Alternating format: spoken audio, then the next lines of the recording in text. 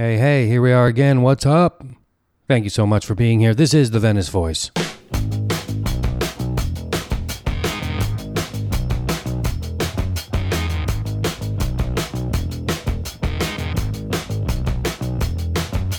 On this episode, it will be my great pleasure to share with you a conversation I had with Brother JD.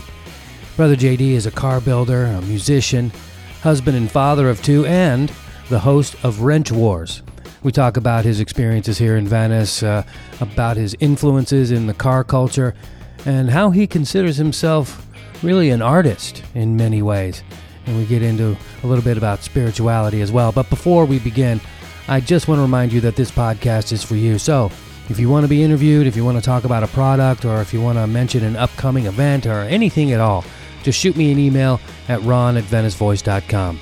And now, without further ado, here's Brother JD. Oh, yeah, man. We were hanging out, and then all of a sudden, bam, and then boom.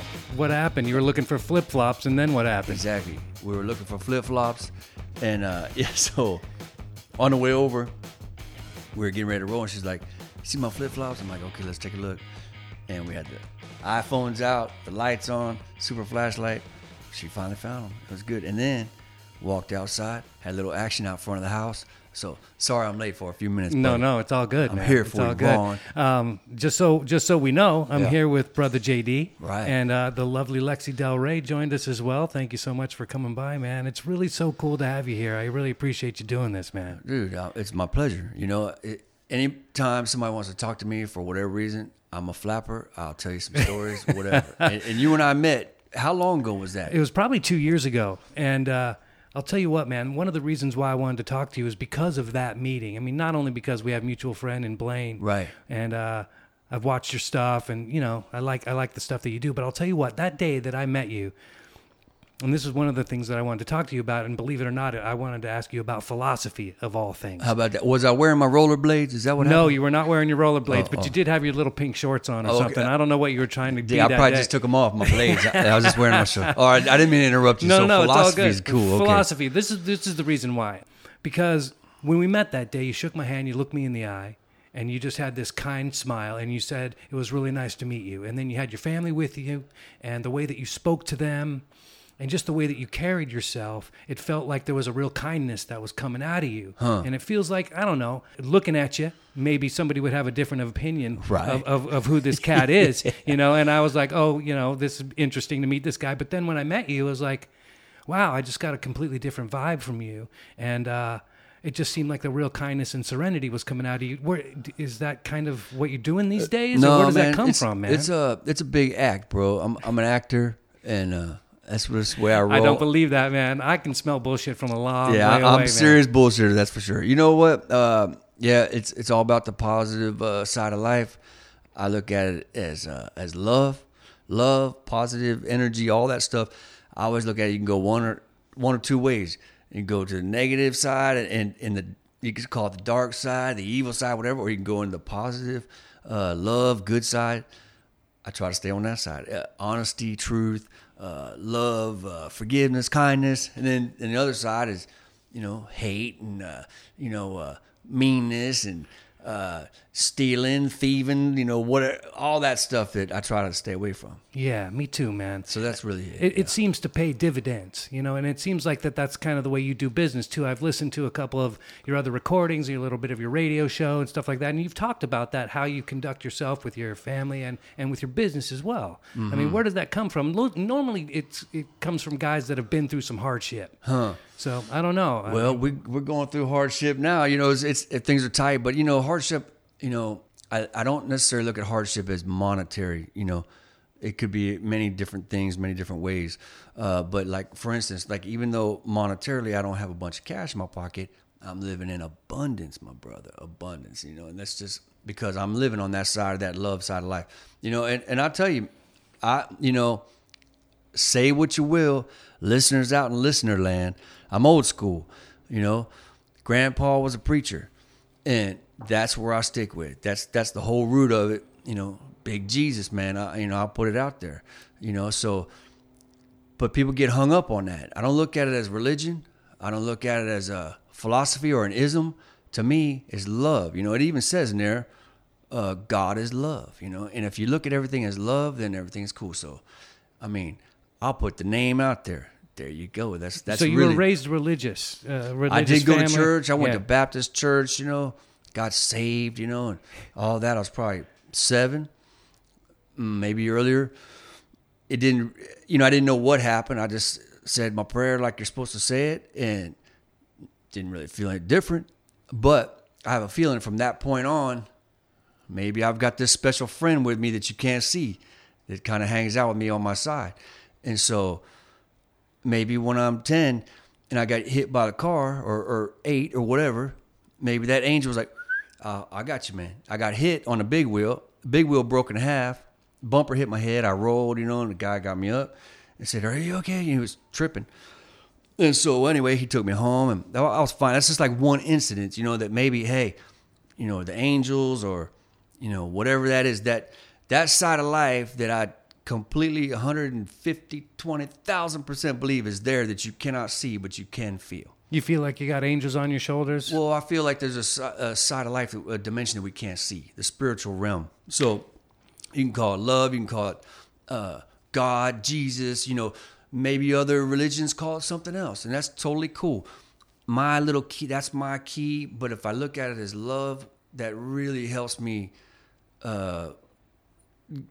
forget about being so specific about what it is. Just go with love, and that really kind of encompasses all that it is. And so anyway, to answer your question, I know I've been flapping, but you asked. So that's No, I'm glad you did. You know, it's interesting because I know I've said this before with a number of the interviews that I've done recently, and that's part of the reason why I wanted to do this, because I just wanted to have an opportunity to connect with more like-minded people. And to be honest, and this sounds kind of hokey or whatnot, but I just Hoke it, man. I kind of asked the universe or the heavens or whatever the hell it is, something that's bigger than me that I'll never understand. Right. You know, it's just how like, can you understand something this vast, that's Infinite. in all things at all times, where time is not relevant, where a second or a year is like a breath of air, you know. So anyway, sure. you know, go. I mean, I was talking about how I came to this particular idea of what my spirituality is, and I learned it from a guy in Los Angeles. His name's Dr. Arthur Chang, and I actually told this story on a podcast recently. But he said whatever God is infinite and omnipresent, which Right. means it's everywhere and endless. Then how can anybody ever understand that? All we have to know is that it's there and connected to it. yes, We are exactly. all one in and connected to that in ways we will never understand. It doesn't Yes. matter. And it's better if I don't understand it. Yes, yeah, and it's better if we don't claim to understand it. Or like, you can't. That's not right. You know, like, wait. It's the same thing with atheists. Yeah, you know, right, You know, right. I mean, it's like, I know for sure there's nothing. Well, how do you know for sure? I mean, Right. where's your proof about Right, that? You know, Right. So it's and I believe everybody's got their journey. You know, it's like it's an individual path. It's an individual grasping for whatever the word I'm looking for is. Seeking. It's an individual Sure, man. seeking per individual, and like so. I was like, hey, look, this is the way I look at it. So the whole Jesus thing, I believe he gave us a glimpse and like kind of a roadmap. Like, look, man, here's a gate, man. You know, check it. This gate is the way, the truth, and the life. You know, and blah blah blah. It goes on and on. And so, and I'm sure there's other isms, philosophies, whatever that encompass the same thing. So I look at it as love. If it's love, baby, and it's everywhere, we're cool. Yeah, my wife's wearing it on her shirt right now. It says love. You know, just straight love. So anyway, and then with that, somehow when I was working at the dealership, a buddy of mine was calling me, "Hey, brother JD, what about blah blah blah?" And he'd always come up to me and go, "Brother JD, do you think of blah blah blah?" And I said, "Brother JD, that's kind of a cool little moniker." So I started, I'm a bass player, so I started playing on stage. I'd always go out as Brother JD, and this thing kind of stuck. That's where it came from. You know, how long ago did you get that name? that was probably 15 years ago, maybe. Wow, man. So I do feel like everybody's brother. You know, I agree. And just to go back and to reiterate what I was saying earlier, I know I kind of asked the universe to bring me like-minded people. right? And then I ask you this question, and you basically describe the same philosophy that I have. Cool. And I don't know if that's coincidence. I don't care. I don't want to figure it out, but it made me feel very warm inside hearing you describe that idea of what love means, what it means to be connected to people. You know, because without that, I don't feel like I have anything. You know, if I don't have my own community around me, my family around me, the people that I care about, and a mutual respect and a care for one another, I don't know what else we're here for, you know? And me trying to figure out makes it really complicated. You know, if I think I know the answer, then it gets too complicated, you know? It really is all about the seek. It's only about me reaching out and connecting to something bigger than me. And I'll tell you what, I swear this sounds hokey, but I'll tell you, I mean, hoke it on up, man. Hoke it. It's why I want to do this. Like I said, I've been here a long time. And I just keep running into like-minded people, and I wanted to sit down and have conversations with people. That's kind of why I wanted to do this, you know? That's true. And it's kind of cool that you have the opportunity to sit down here with me. Well, yeah, I tell you what, this is the very first time that I've ever on the record. You know, I personally, I'll have discussions with people, and you know, I'm like the car guy, the artist, whatever. Sure. So that's what, you know. But the whole, you know, I gotta tell you, Ron just coming in the room like, bam, what's your spirit? Boom. What? Hey, are we going deep that fast? That's fine. You know, I tell you, I think this neighborhood, this area of the world has a special magnetic pull for cats like us and other like-minded, you know, artists, weirdos, whatever. We all, I don't know why, her and I met right on Venice Beach, you know, and there's a certain pull here. I don't know what it is. Me either, but it's still pulling people, I'll tell you. Absolutely. Whether or not it's people that are very creative in the tech world or artists or musicians or whatever it is, it's still pulling people, and I don't know why that is. I think it's just been planted here by whatever, Abbott Kinney or whoever did it. I don't know. You know, it could be the meridians, you know, the longitude and latitude magnetic pulls of this and that, you know. Yeah. It's a certain vibe, you know, and we haven't been that many places. We're getting ready to explore, but this place, it had a real pull, man. So how did you guys meet? You just like bumped into each other down on the boardwalk or what? Man, if you've been here a while, there used to be a place called Hot. It's called House of Teriyaki. Yeah. Now, this was on when it was on Pacific. Before it moved to the bigger place, it was like a brick kind of building, plastic tables and chairs inside, but you can get scrambled eggs. Now it's like it was a breakfast place for a while. It's right there. I don't know, but it's right up the street from the paddle tennis courts, or right from Muscle Beach. There, it's right on the corner. Yeah, right. And it used to be a little teriyaki place. Then it was a breakfast spot. Right. And now it's like this burrito place. Might be high end now. Yeah, it is high end. Well, now. before that, it was up kind of past, say where Westminster is. Yeah, I know on exactly Pacific, where it is. But it was a little brick front. It was just like no nondescript brick. Walk in there, plastic tables and chairs. I think she even had paper plates, man. But she, you know, a Korean lady, cool lady. She said, well, you know, good morning, and you get your scrambled eggs and beans and pancakes, man. Perfect. You know, $2.95. Yeah, absolutely. Like, this is nice. Paper cups, whatever. So I was eating in there. When you asked, I was eating in there, and my girl here, she pulls up with 3 dudes, no less, right? And I'm sitting there with my long hair flying, man. I'm a bass player, man. This is back in the day. And she's sitting there with these dudes, and I look at her, I'm like, man, these guys they're not even treating this girl nice. I'm looking at her, I'm like, she is something. They ain't even paying attention to her like they should be, you know. I was expecting them to, you know, give her that golden treatment. So you walked up on her with the 3 guys, or what? No, I was watching. I didn't know if she was with. You know, that might have been her boy. You know, what? Are you raising your hand? What you got? Oh, she's quiet. She didn't like talking on this stuff. But so that's the first time I saw her, and it was probably a week later. I was on the boardwalk, and I was probably having a smoothie. I might have been smoking a Camel back then, man, and watching the world go by. Long hair flying. You know where Sidewalk Cafe is? Absolutely. Well, there used to be 3 newspaper stands right there at the bike rack, and you could get your Argonaut or your whatever. Who knows what was in there? Anyway, LA Times. So I was sitting on the newspaper stand, and there she was. She was out there going, "Come over to Mojo, get your clothes at Mojo." She was out there barefoot, you know, having people, you know, come to the clothing store. She was working the sidewalk, getting the tourists to go buy. She was wrangling. She was wrangling hard. She was wrangling my heart, bro. So I was like, dang, that's that same girl again. Oh, smokes, man. And that's what happened, man. I caught an eye on her, and we started talking, and yeah, that was basically. I asked her if she wanted to ride, because she started talking to her buddies. You know, she had a bunch of dude friends, and I didn't know if she was a gangster or a hippie or what she was back in the day, but she was cute, man. So anyway, that's what happened. So the rest is history. Yeah, man. The rest is history. Now you got a family. Yeah, right. 2 kids and a grandbaby, man. Wow. Come on. You don't have no grandbabies. I do, man. Come on. 6 years old already. What? Yeah, we started early. My first baby when I was 12, dude. I mean, it was early, dude. I'm just kidding, Ron. Come Yeah, on. you saw the shock look on my face. I believed you, man. Right. You sold that pretty good. Ron got that hiccup look like, oh, shit. What? You know, I know bullshitters, but that was really good work, man. Yeah, man, I'm good at it, man. Yeah, it's not bad. Not bad at all. So I get the sense that family means a lot yeah. to you. Man, you know, it's all you got. You know, you were saying relationships earlier. Here's my thing on relationships. Relationships are all we really have. You know, all these people that we come in contact with, for some reason, they're very, very important to a good life, I believe. And anyway, but yeah, family's it. Family's where it's at. Yeah, and how old are your kids? 26 and 21. Wow. Yep. Both boys, girls? Boy and a girl, yeah. 26-year-old daughter and my 21-year-old boy. And then raised here on the west side? Right here in like- Venice, man. Wow. Yeah, born and raised. Yeah. It's amazing. One of my close friends, his kid just got into Venice High. He's Oh, is just that a right? freshman this year. Nice. I mean, that school has changed too. I got a friend, yeah. Grace, that went to Venice High in like 1980 or something, and it's just astonishing how the whole neighborhood has changed. And, Oh, yeah. and the people like rolling up in nice cars and. Man, the neighborhood's changed a bunch, dude. You know, Yeah. that's for sure. I Yeah, mean, absolutely. it can still be scrappy, you know, but Did you ever get any scrapes back in the day, like in the hood over in Ghost Town or anything? I'm or trying to just- think if I got any good ones. I got them in Hollywood. I got in scraps. Here, pretty clean. I was in there during the riots. That was kind of a rough time, you know.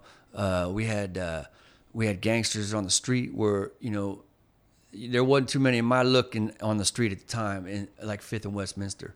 So, you know, you had to kind of watch out when you go out. Like I remember coming out the gate with my bike and the whole gang's sitting out there. I'm like, man, they're just going to steal my bike, man. So let me just walk back in for a second, you know, wait till they disperse, you know, because I just wanted to go out and hit a bar somewhere or something for whatever. Yeah, that was heavy, the riots, man. That was Yeah, a trip. it was I remember really- all those armored vehicles Yes, sir. parked down there. It was M16s. like, where did those dudes come from? I Yeah. didn't know that L.A. County had an army, Right. like, and armored vehicles and whatnot. Yeah, It looked they had like... genuine National Guard, you know, Humvees and M16s. It wasn't cool, man. It was a sad time. Yeah, those 90s were a trip. Yeah, I remember, you know, there was a lot of gang stuff going on the street at the time. A girl got killed right there in front of our house. That was kind of gnarly.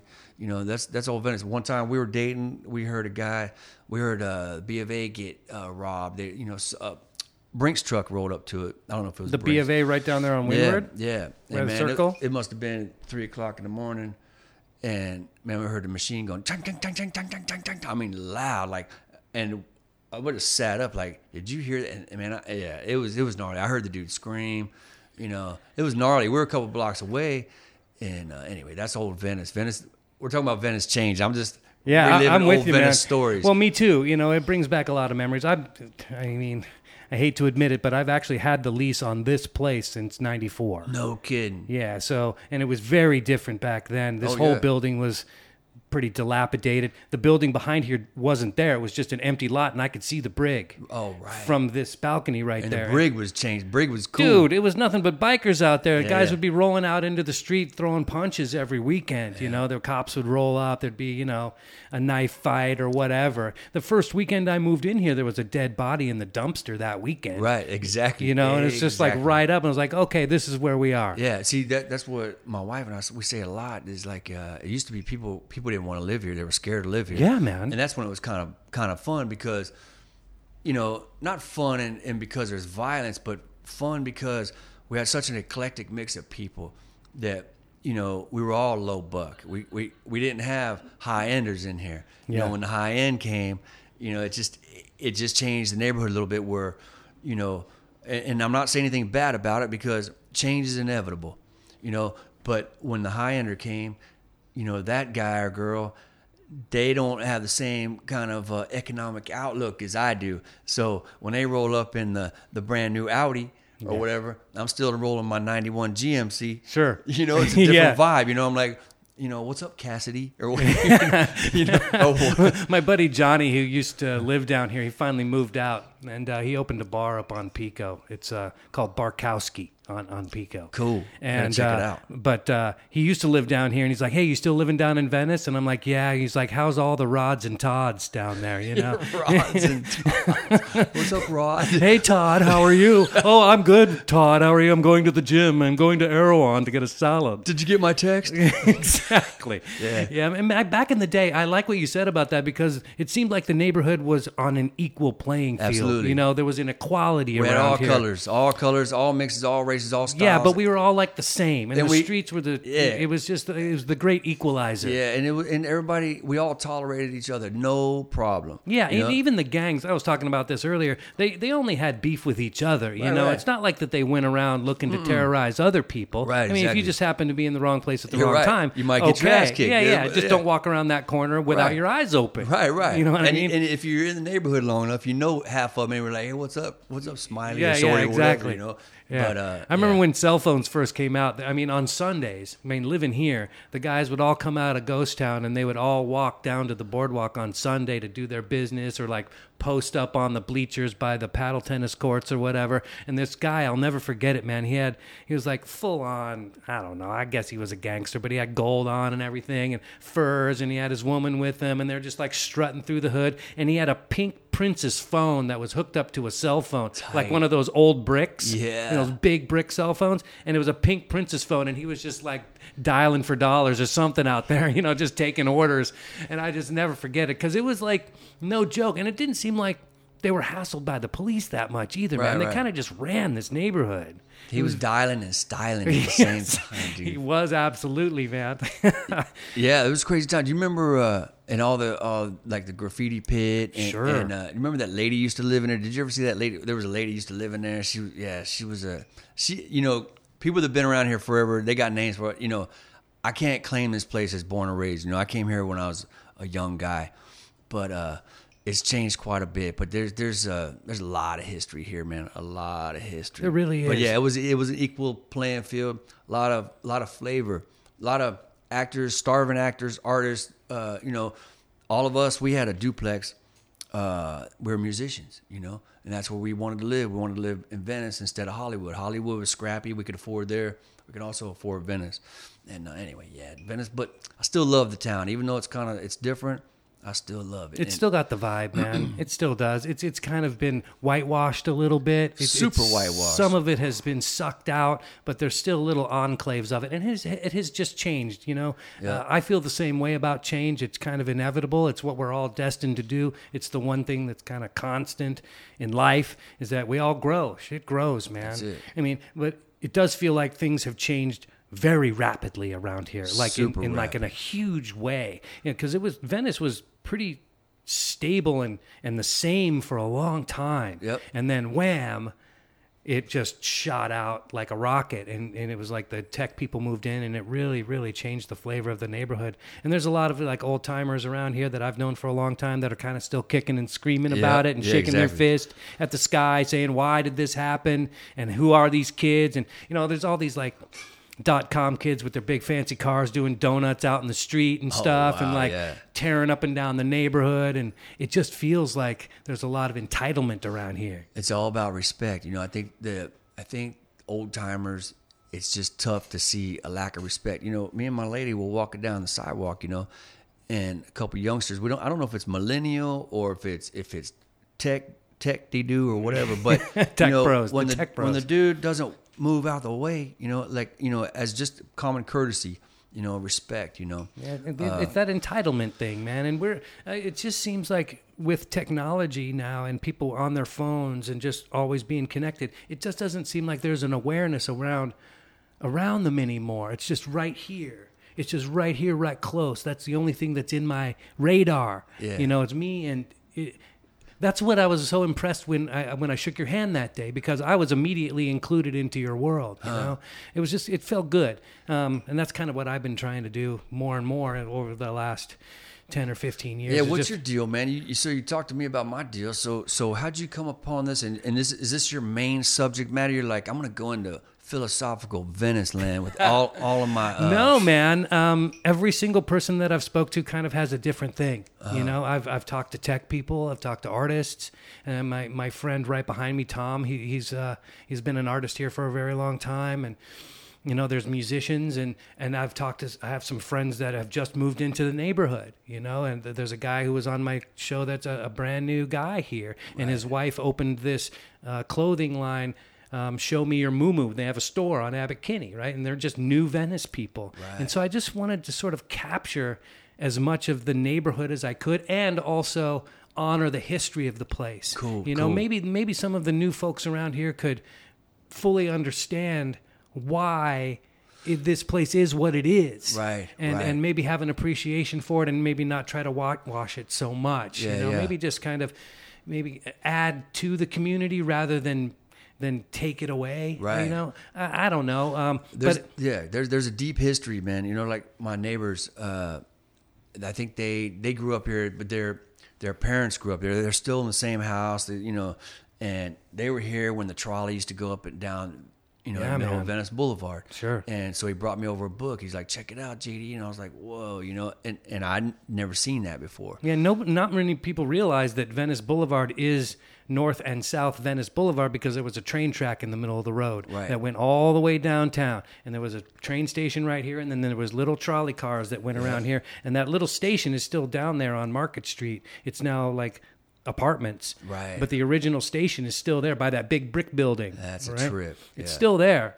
So the history still lives. It's just that people don't really understand it, you know? And they were saying that, and I don't know if this is all true, but you know, so Abbot Kinney comes along. He's like, hey, we're gonna make a carnival by the sea. We'll, you know, model it after Venice. Built the canals. It was a bunch of attractions. But I think like early Hollywood, they would have like a little bungalow out here, like a little beach pad, you know, and they might live down in like Hancock Park area, like on Wilshire or something, or up around Hollywood. I mean, that's the way I get it. So there was these little houses. Yeah, it was little vacation spots, Yeah, basically, right. and people would take a vacation from 5 miles away. Right. You know? Right. Come down to the beach. Yeah, exactly. Because there was nothing from here to Sunset Boulevard when this place was here. It was just all marshland. And then the Right. train came down Venice Boulevard and brought people down here. Right. Right. you know? Right. And so, I don't know. It's been here a long time. It's 100 years old plus. Yeah, You yeah. know? And What's another thing cool about Venice? If you go down the alleys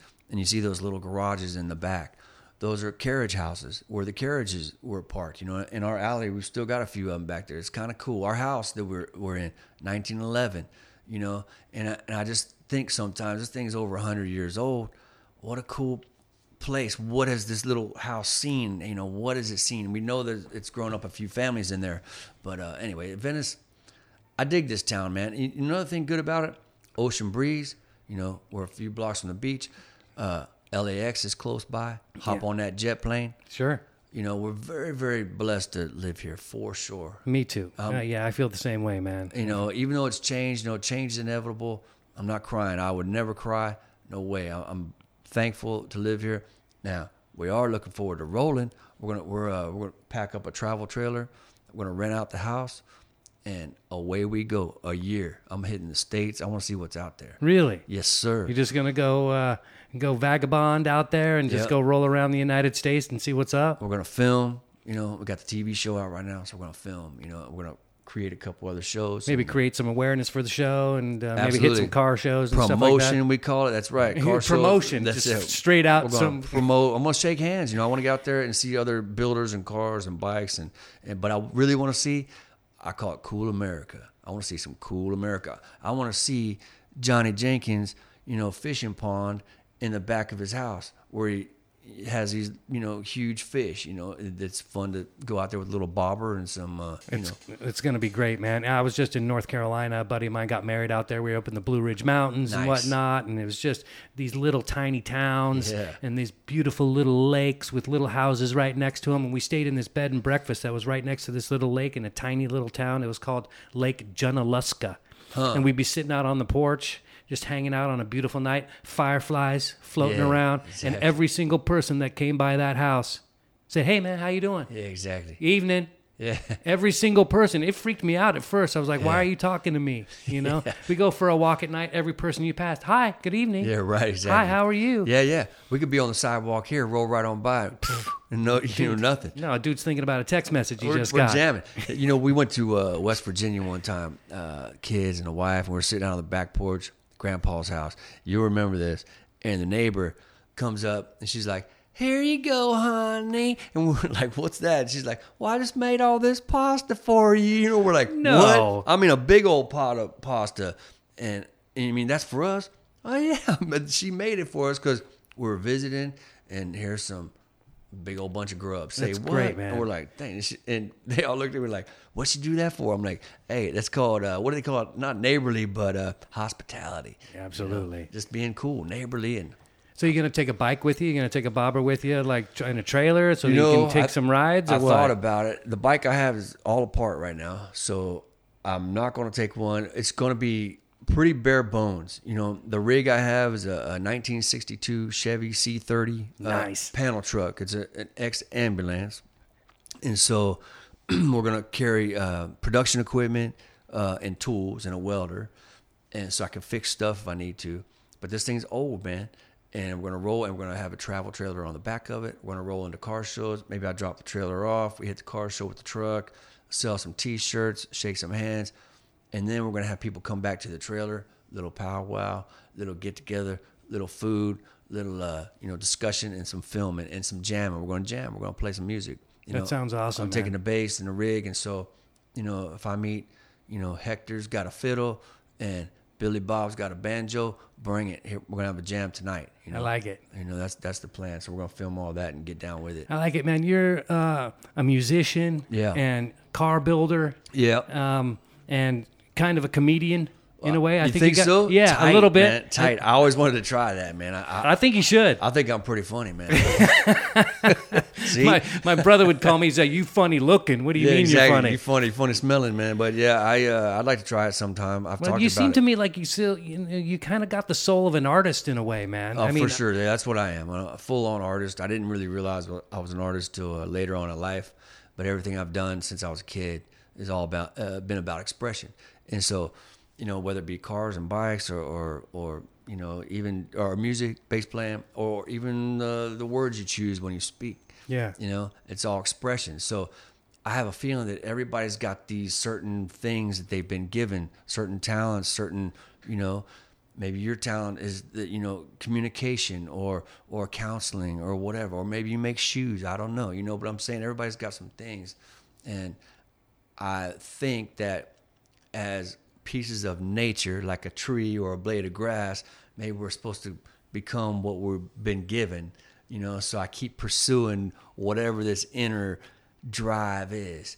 So just like you had this feeling like you were inspired in your mind to have like-minded individuals come here and talk on the mic, well, I'm inspired to create content, maybe it's a bike or a car at the time, and maybe I'll move on from that, and I want to do such and such, and now I want to explore. Maybe I want to make a record next, so it all depends on what comes in and what I want to do. But yeah, it's all art. Me too, man. And I feel like I kind of have a responsibility to keep doing that. I think, like you said, we've been given these gifts, and I'm sort of drawn to those different forms of expression. I mean, you're sitting here in my place. I do all kinds of things. It's awesome. Yeah, is this you here? Well, actually, that's the backdrop for a play I produced. Nice. Yeah. See, a play you produced. That's expression, man. For sure. I'm also an actor too. I do a lot of work over at the Pacific Resident Theater over there on Venice Boulevard. Been there, man. And I'm a photographer, and I act and all kinds of stuff, man. I've done stand up before. I've done improv. Cool. I just have a lot of things. Nice. I have to continue to do that stuff, or I don't feel like I'm a whole person. You'd probably get sick, man, if you didn't. I know I do. Spiritually sick for sure. And you'd start to deteriorate a little bit. Like your body's like, hey, man, something you need to get out there. What's the difference between improv and the comedy? Well, a stand-up comedian usually has jokes that they've prepared. Mm-hmm. Like they have material ready to go. They've got jokes. They've got a list of things that they're going to talk about. Mm-hmm. They've probably rehearsed it. Or if it's like an open mic, they're going to okay, I'm going to tell this joke and see how it plays. Right. Now, improv is a completely different thing.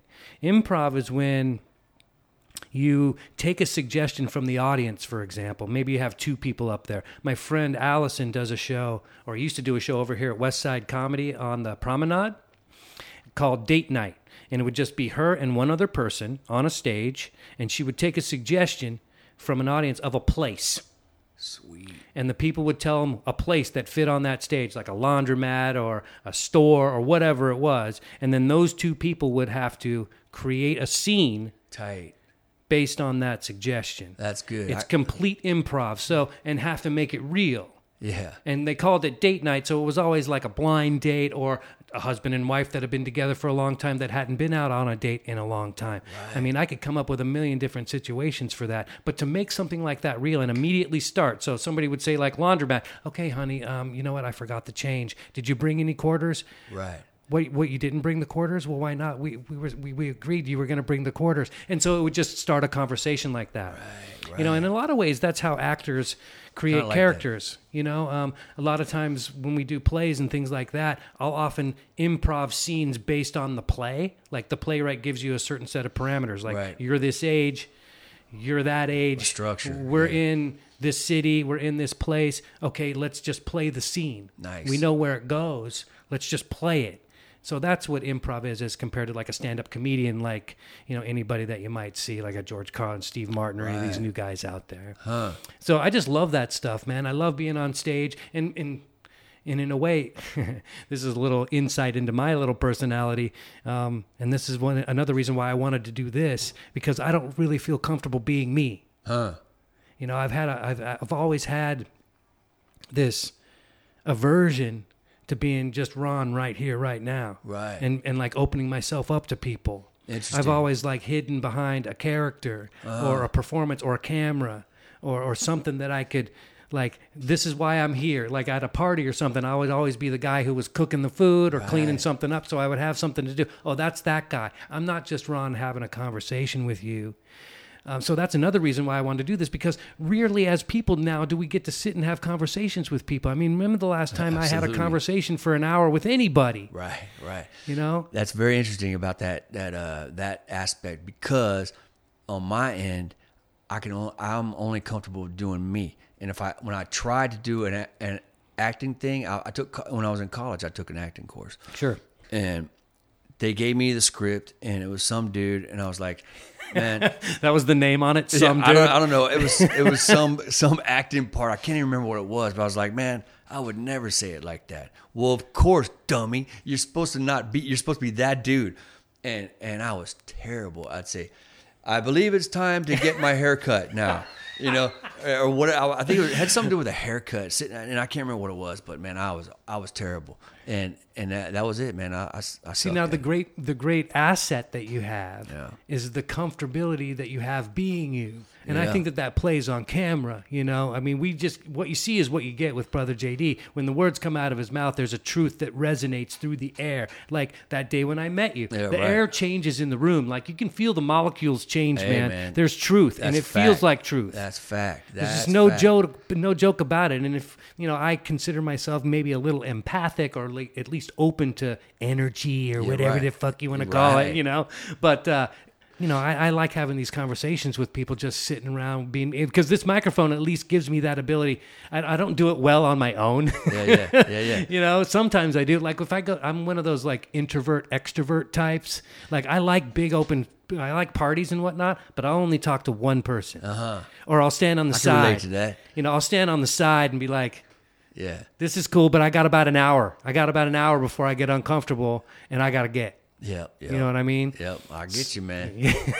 Sometimes a couple beers help out with that. Yeah, you know? Sure. You know what I mean? But I get it. Yeah, back in the day, it would be like a big fatty and a few beers and then a Jack and Coke or whatever else came sir. next. Back in the day. Same here, back in the day. Yeah. Now, not so much. Yeah, me either. I'm casual. I like the clear-headed way, man. It's just kind of fun. Me too. I mean, I'm not a teetotaler or a sober or whatever, but, you know, I kind of like the straight edge, you know. I like to try to stay in shape. I think this area, too, is good for health and fitness. Yeah, I'm getting into a lot of those conversations too with people. You know, it's good, man. It's big, ever since the 70s. Yeah, we try to stay off the smokes, no more Camels, maybe not as much liquor, maybe, get in the gym a little bit, whatever, just trying to keep that age off, bro. Yeah, yeah, exactly. You know what I mean? We start to get a little older and we're like, oh man, we better get in shape. Hey, I want to tell you one thing before I forget, because you mentioned the whole positive vibration, the thing, right? If you think about it, when you see somebody come in the room, just for instance, somebody coming, kind of a dark figure, kind of, scowling, not very happy, you could tell they're in that place right now. Whatever, maybe they had a terrible day, or maybe that's their personality or whatever. And you got the other, bright, happy comes in, hey, what's up? That's, and so there's an energy to both those things, right? So I forget where I saw it, and it's going to sound weird. I saw it, or I heard about it, or whatever. But if you take a rock, a washer, something heavy, doesn't matter, and put it on a string, right? And you put it in front of you, just hold up the string in front of you, and you talk to that rock, and you say positive things, love, blah, blah, all those goodness, happiness. The rock will start swinging back and forth, like outward and back towards you. Now, if you start saying negative things like hate and evil and I hate you, and man, that thing will start swinging sideways in front of you, and it's like a shield around. It's like a negative force. And I've tried it, and I've done it, and because I had to check it. My wife's like, dude, you shouldn't tell people that. I'm just saying, man. It's like when you talk to. Whatever. It's energy, man. I'm 100% with you. It's like your heartbeat. What's making your heart beat right now? There's some energy in there.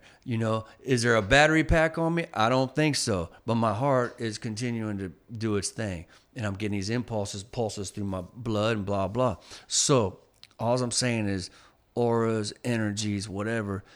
Man, that, if somebody says there's no other dimension, well, okay, that's cool with me, but I think there might be, what I'm saying? Well, the people that say that they know for sure, yeah, I'm skeptical of. Yeah, right. Because how can you possibly know that for sure? There is quantifiable evidence of phenomenon like you described. Right, I would think. There is. I mean, I haven't studied deep into it. I just have. Well, two other people have told similar stories that I've interviewed so far. Huh. There was I don't know if you heard the first woman on the first episode. Her name's Casey, but she talked about the same type of thing where there's an apple experiment, and they sliced an apple and they put some in some glasses over here and some in some glasses over there, and they took negative to that one, and that apple rotted much faster than the other apple. Right. If you talk to plants in a positive way, they tend to grow much better. If you treat them nicely, if you stroke them, if you ignore it, if you're angry, then the plant doesn't grow as well. There's endless examples of this. Same with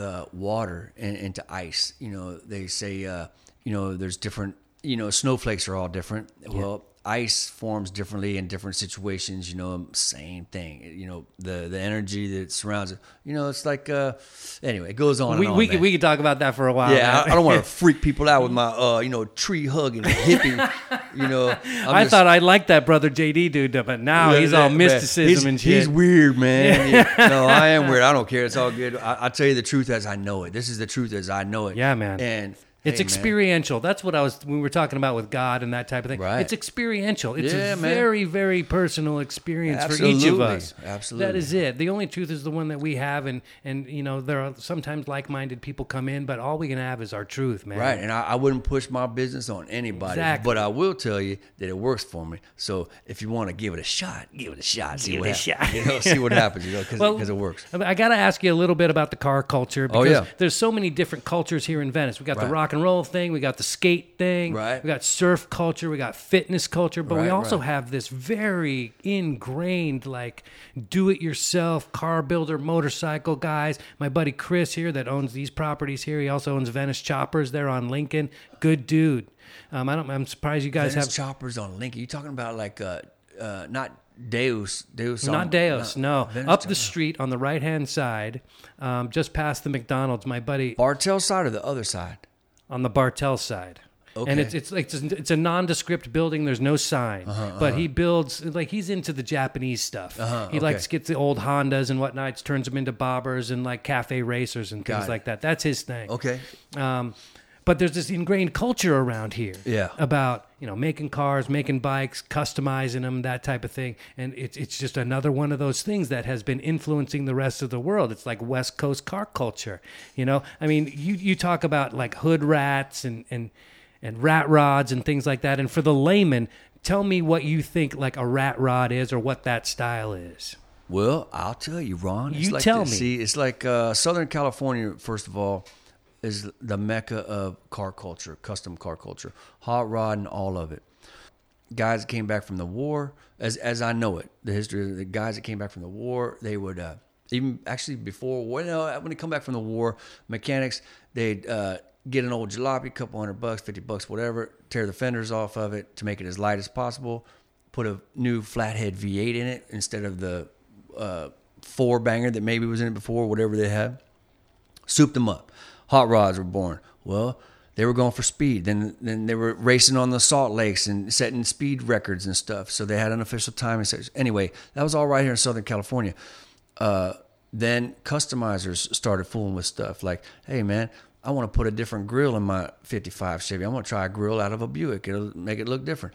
I'm going to shave the door handles. I'm going to cut the top down, chop top. Anyway, that was all right here in SoCal. So East LA, especially in West Side too, but East LA, heavy into it, Maywood or Linwood, whatever, those areas that you don't hear of too often, but big in the custom scene of building cool cars, movie cars, the 60s, the Munsters, the Batmobile, those, Beverly Hillbillies. I think George Barris and what was that other cat's name? Max Baer? No. George Barris and there's another guy. It's slipping my mind right now. But Gene Winfield was big back then. Anyway, on and on. So the custom car culture, hot rods, doing things differently. Edelbrock, performance right here. To let's go faster. I can build a better manifold. Now this is history is on the top of my head as it's coming out. So sure. I'm no aficionado. I'm just telling you what. It reminds me also of like the origins of NASCAR, the old moonshiners and those guys. They were just going for speed. And that's the Carolinas. as far as, exactly. Yeah, exactly. So anyway, so right here, people are cutting and chopping. You go to some dude's garage and, Benny, what are you working on, man? Well, man, I'm trying this new thing. And next thing you know, man, I want to try that too. Pinstriping. Here's, Von Dutch. Von Dutch comes across and he's doing, somebody did some lead work on the car. Well, it looked a little bad. So they're like, hey, man, can you do something with that? So he took his brush out and he started making these lines around this lead work to kind of disguise it. Well, next thing you know, people are like, dude, I want that on my hood, man. Can you do that? Well, sure. As far as I know, that's how it happened, but that's interesting.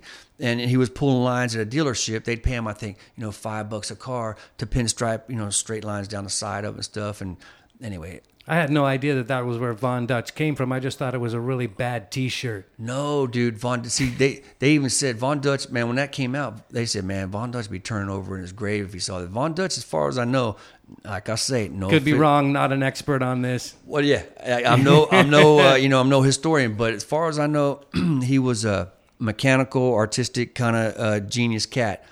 Liked to drink, but he'd pull lines with a brush.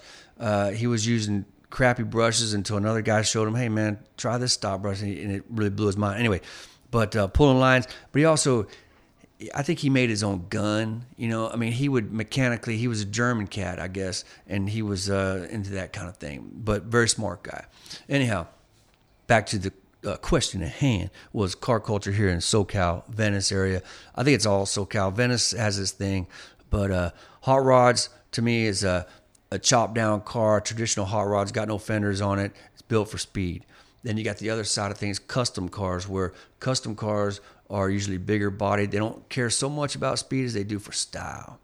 And so you drop it. It can have white walls on it, shaved door handles, chopped top, different grill, different tail lights. Anything you can do that's custom, make it your own. That's custom. And so how did you get into it? I'm going to make a guess here that you started working on cars out of necessity, or was it also something that you were just drawn to? Again, man, full artistic expression. Yeah. So back in the day, I was a kid. I just told somebody else this.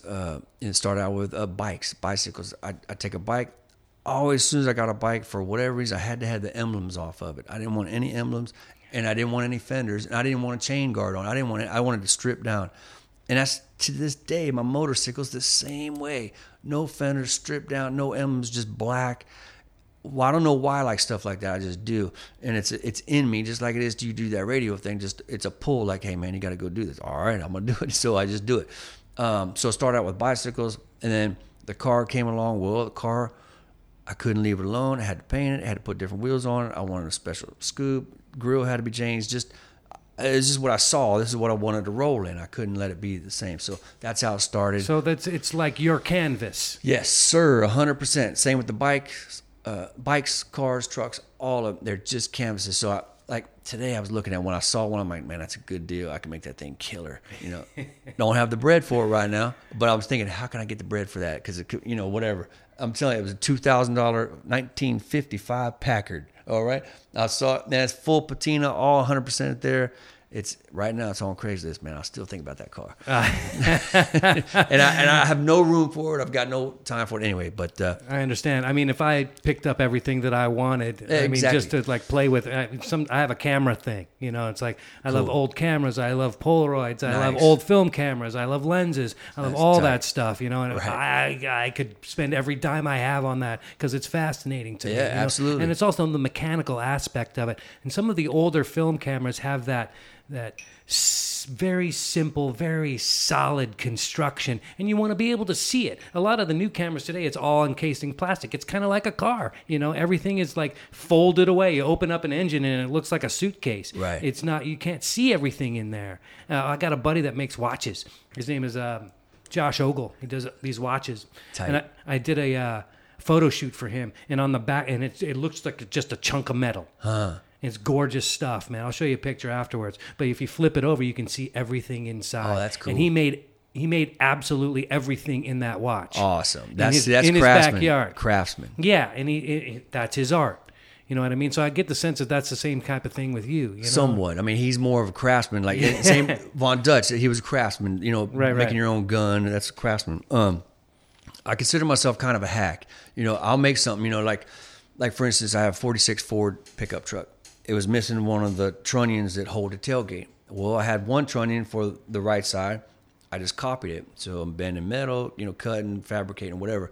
It looks very close with just by hand, but it's not like little tiny watch parts. You know what I mean? Sure. That's a whole nother level. Yeah. And there's guys out there that weld perfect beads, and they've got the machinery. I'm kind of like a farmer type of hack. I'll just throw it together, make sure it's safe and strong, and the way it looks, I'm cool with it being a little bit thick, Understood. How long have you had the garage down there, the El Rey garage? We started in 2000. Del Rey, right? No, El Rey's, yeah. El Rey's. We started in 2009 in our backyard here in Venice, where I was flipping cars, and we were filming it, and we put it up on YouTube. And that's what started the TV thing. So when the TV thing came, we started at the shop, which is on Venice Boulevard. That was late 2012, 2013. Nice. And so we've been there that long. And so you've been your own business owner for a while. And yes, sir. Yeah, that's good, man. It's good. It's scary because I studied to be a technician. To work on cars. I went back to school. The whole bass thing. I came to LA to play the bass, and when that thing kind of, I was here in Venice. I went on tour. I did the rock star thing, which made me happy. That's what I wanted. But the bread wasn't there. When she came along and kids came along, family. It was time to, you got to get with it. There is no record deal money, Sonny. So I went back to school and studied automotive because that was the second thing I was interested in. Sure. Or I took, first thing I took some locksmithing. I thought that'd be kind of cool. Any kind of machining, or maybe a tow truck driver, whatever. I like cars and trucks, so I went back, studied. And you didn't want to go out and get yourself a regular job and wear a suit or something? I didn't. I can't. It's not me. I just don't want to do it. I mean, if I had to, I applied at a place, I think it was some kind of investment joint, and they said, yeah, we'd love to have you on the team, and it meant suiting up, and I was like, man, I'm glad I didn't take it. It's a tough gig. It's a tough gig. I've been in that world I too, can do it, man. I mean, for me, I do what it takes for the family. Whatever's going to feed the kids, keep them healthy. That was the plan. So now the kids are out of the house. Now I don't even care, man. I'm ready to roll. Now you're hitting the road. I'm just later, man. You guys can take care of yourself. That's right. Yeah. So what is Blue Collar Nation? Oh, the Blue Collar Nation. So the Blue Collar Nation, that's a great question. So to me, the blue collar nation is the low buck guys and girls out there. See on TV, everything we see on TV when it comes to builds and cars and bikes and stuff. Usually, not everything, but usually we're talking high dollar. We're talking 10 grand, 15 grand for a paint job. We're talking 20 grand for an engine. We're talking the guy came and bought. We have a buyer that's coming next week, and we've sold this car for $75,000. And I'm thinking, man, nobody has that kind of bread that I know of. I know they're out there, but that's not my world. And so we got all these guys. I'm talking across the states. I'm thinking 85% is in the blue collar nation, regular cats doing regular gigs, getting by month to month, putting a little bit of nugget away, but taking care of kids, getting to work every day in the morning, coming home at night, family style. That's what I know to be true. Not this high end game where some dude comes from Australia and lumps down the cash to take his new car that you built him. Actually, you didn't build it, but 20 other dudes built it. Yeah, with and they're kind of like assemblers. Yeah, right. Yeah. So the blue collar nation is the guys that are getting dirty. They're out there doing it themselves. Maybe economic, but also to learn. I like to learn. I'm going to try to weld this. I think I could do it. And so what if it's not the greatest? I did it myself. I didn't pay some dude to do it. That's what I'm talking about. Yeah, it's getting your hands dirty, doing it yourself. Learning, even if you don't get the book. The first Harley I put together, I think it was the first one. Yeah, the one I really got down with, I got the book. And I was going through the book, and it taught me, and I was like, now if I hook this up to that, I should get this, and this oil line goes here, and I should get that, and it works. The book worked, but I think it was before YouTube. That would, but that would require reading instructions and stuff. Absolutely. And like following directions. Yeah, and I like that. I got a problem with that. Yeah, I know a lot Books, of people do. Whatever, man. Yeah. I'll just rip it apart and I'll figure it out later. Absolutely. And then, of course, I go back to the book and then I have to read because I've made the giant mistake of taking this damn thing apart. Like IKEA, you get the IKEA furniture and you slap it together with no directions, man, you might do it. You'd be like, I know how to put this thing together. But for me, man, I got to go step by step, man. It freaks me out if somebody else is in the room like, hey, don't touch those, screws right there, but just leave me alone for 10 minutes, you know what I mean? Anyway, yeah, I like it. So you came to be a musician? Yeah, I came to LA to play the bass. Did you tour the band? Yeah, man. I was listening to some of your tracks on your website. Oh, really? Yeah, there's a couple of tracks on there. I Just Got Paid or something. Oh, yeah, just got paid. Yeah. Yeah, just got paid. There's a couple good. It's time to update. Those are kind of old. Yeah, and I'd like to do them. You're gonna go back and maybe do an album someday and get back into the music soon, man. We've been talking about. We're trying to get something ready before we went on the road, but I don't think it's gonna happen. Are you gonna sing on the album? She's like, no, I'm not even gonna talk. Dude, to get her she won't sing first. She sings around the house. I've heard her sing a little bit, not much, but some. But the camera, no way. She does not like the camera, And anyway, so I understand. Yeah. There was quite a few other things I'd like to talk about, and I hope you're not getting too tired. I'm cool, man. All right. I've got my water here. It's up to you, buddy. This is your gig. I'm honored to be. I was honored to be asked to come in. Oh man, it's my honor. But I'm just so glad you came by, man. This is just so cool. Just sitting and talking to you. It's just a joy for me. So thanks again, man. When we talk about the blue collar nation, right? And I have a lot of friends that live in different parts of the state. I'm originally from Oakland. Mm-hmm. Grew up in San Leandro in the East Bay. Cool. My brother still lives there. He's one of those cats. He's blue collar nation dude. He worked for a glass company for 25 years, and now he works for a company that is a government contractor that makes X-ray machines. Right. He goes to work every day. He's got his beers at night. He's got, a Corvette and a truck that he just camoed. Exactly, man. Exactly. That's the kind of cat he is. That's America, man. Yeah, it really is. It's interesting to me because it's a very different life than I had. My brother's much, much older than I am. He's like a half brother, right? Right. And when I was born, my mother had taken a really kind of fancier job in San Francisco, and we were better off then. And she sent me to college, and I was like the first kid in my family for a couple generations that had been to school. Everybody else was military and blue collar nation. And I went to college, and I was exposed to art and the city, and nice. It was a whole different thing than my brother and sister. Right. And they just think differently than I do. But he just sees the world in a different way, And I think that there are some people, and I don't know if this is true, and I don't know if I want to dig into this scab or anything, but it seems as though there's an isolationism with him. it's like I'm with like-minded people, and everybody else that doesn't understand is never going to understand. Huh. You know what I mean? I mean, there's some. I got some of that when I was traveling in the Blue Ridge Mountains too. It's like we understand. I mean, it was like Baptist church after Baptist church Right. after Baptist church. Right. Every 5 miles there was a Baptist church, a big one. I was like, how are they serving all these people? Right. But it just, I mean, how many churches do you I've seen need in that. like a 25-mile radius? Right. But it just seems like it felt like very kind, very open, very hospitable people. Yeah. But at the same time, there was like a barrier in some cases where there was like an isolationist thing going on. It's like, if you don't understand what I'm into, then we're not going to be friends. So you think that was kind of his vibe or his blue collar? Yeah. He was like, you know what, like you don't get it, man. In some ways, but I got exposed to that with other people that Yeah, right. like, in my travels as well. I don't know if that's a part of what's going on, and I don't want to like get into a political discussion. No, or it's something cool. like that. Yeah. I think that like part of my game is to bridge the gaps, man. Yeah, man. Between people run with like-minded people a lot of times, and I'm trying to branch out to understand and dig all types and also show.